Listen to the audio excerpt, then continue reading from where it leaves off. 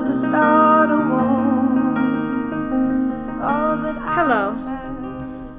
Thank you so much for joining us today. This is Dr. Bonnie Benita. You're listening to Valley of the Black Dolls.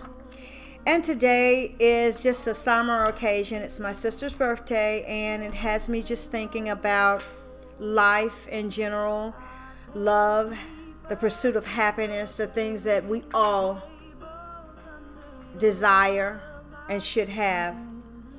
Brings me to domestic violence. I think I like this song so much because it epitomizes a woman getting a second chance on life after she's been in a relationship where the person used everything against her that she loved. And I think it's called Turning Tables. And I understand the need to turn tables, but I also understand the need to get out in front of your domestic violence situation. Sometimes it starts with a push, then a shove, and then a kick. But at some point, we should know that we have to physically take charge of what's going on in our lives and to try to curtail it. If that means reaching out to local authorities, telling friends and family, seeking refuge in a safe haven, connecting with domestic violence organizations like Not One More Domestic Violence Victim.org, whatever we need to do to feel safe and secure and have a right to life and liberty, and also hold our perpetrators accountable.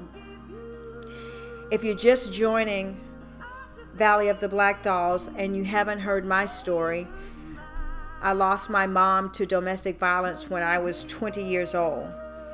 She was murdered by my stepfather the day that their divorce was final. And that led to an overwhelming impact on our life and our legacy and our children's legacy, because they never got to know my mom, which would have been their grandmother, and when they have children, their great grandmother. So if you understand that some women and men, because you have men that are also victims, they don't get an opportunity for next time. My mom never got a next time. So when I hear Adele saying, next time I'll be stronger, next time I'll be braver, next time I'll stand on my own 2 feet, I think about my mom and also my niece, Candace, that was lost to domestic violence. Neither one of them got that opportunity.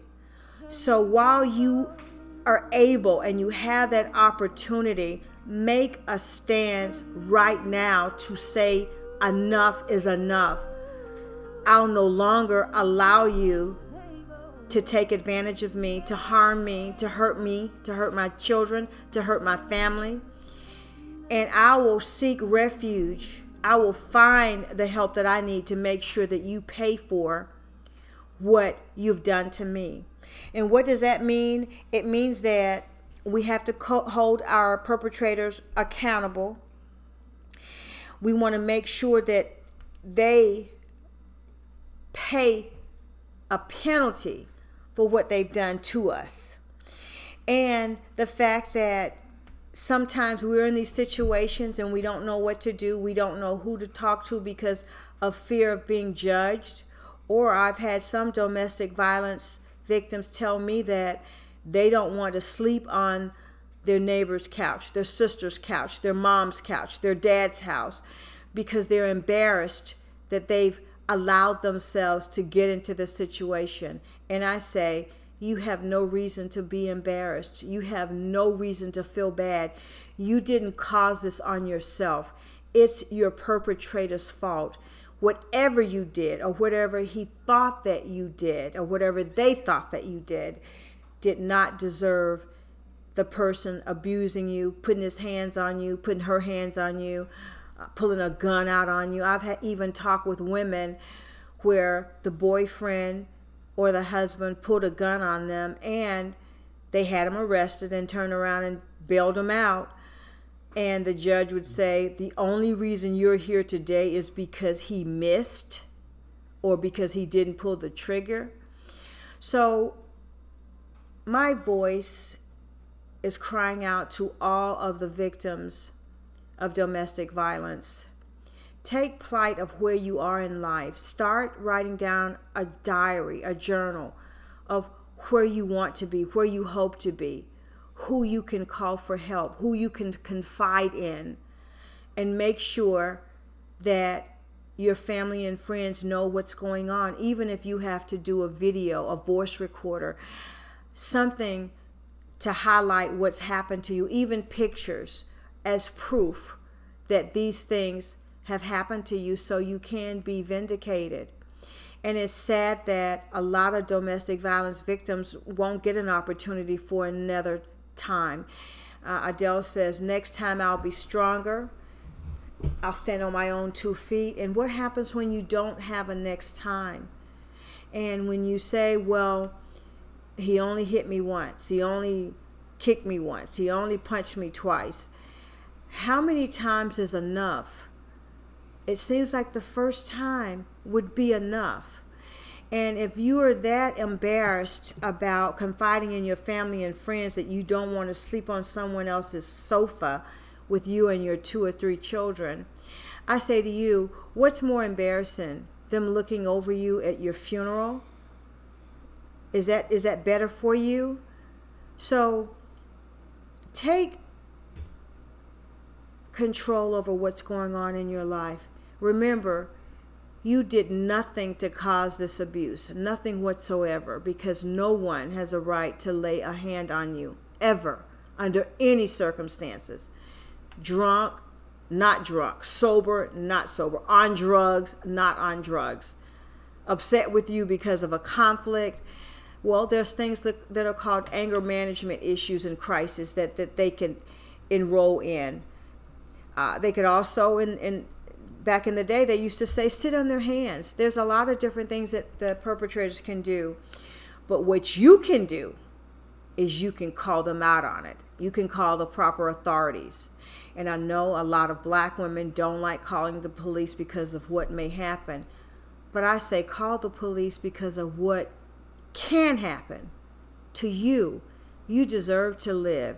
Your children deserve to have a grandmother, an aunt, a cousin. They deserve to have all of those things. And if the only thing that you have to do is pick up the phone to let the proper authorities know what's going on in your life, I say do it, because you deserve to live. And God says we should live and not die. So what that means is, think about your life, what you want out of life, what you want for your children, right? And ask God to give you the strength. Ask Him to humble your spirit so that you can take it to the proper authorities. You can make a difference and take a stake on what's happening to you in your life. And remember, domestic violence is just not hurt the actual person, but their family, their friends, their loved ones. So even after you're dead and buried because you failed to do something about what was happening to you, what about the others that you left behind that love you, that cherished you, that believe in you, and that had offered an olive branch, that could have provided the protection, the anonymity, all of those things that you needed to still be here on this earth? Can you think about that? And if you don't quite understand what's going on in your life, there's different organizations that provide counseling, resources, and feedback. You can contact Not One More, domesticviolencevictim.org, where they will listen to your issues. They will help resolve them. They will help you find a safe haven. They would help your children.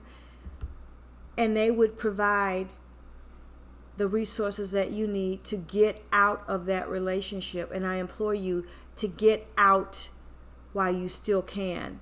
Get out while you can walk away and not be carried out by a police or not be carried to the morgue. Walk out while you could walk out with your own dignity, your own 2 feet, and you could put a stand to stem the tide on domestic violence. And a lot of perpetrators feel like she's embarrassed. She won't tell anybody. Don't nobody else know. I'll continue to do this. Don't give them that much control over you and your life. Step up and speak out.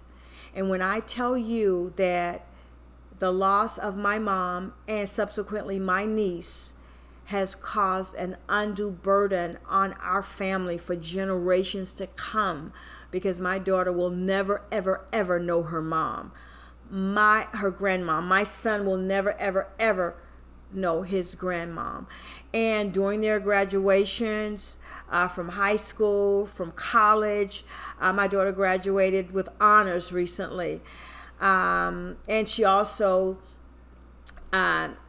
made the sorority Alpha Kappa Alpha, which I'm an honorable member of as well. And I am a silver soror, meaning I've been in Alpha Kappa Alpha more than 25 years.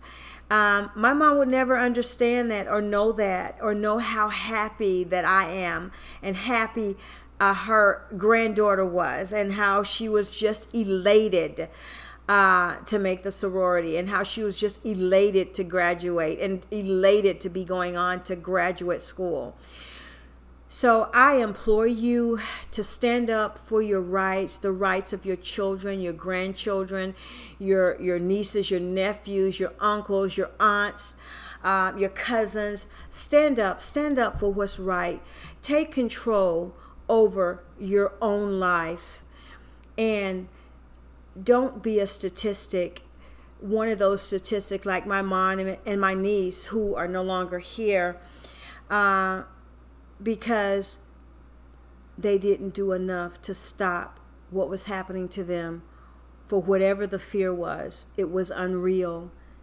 Because I say that you can make a difference. You can take control over your own life, and you can live, because God said you shall live and not die. This is Dr. Bonnie Benita, and you're listening to Valley of the Black Dolls. Good day.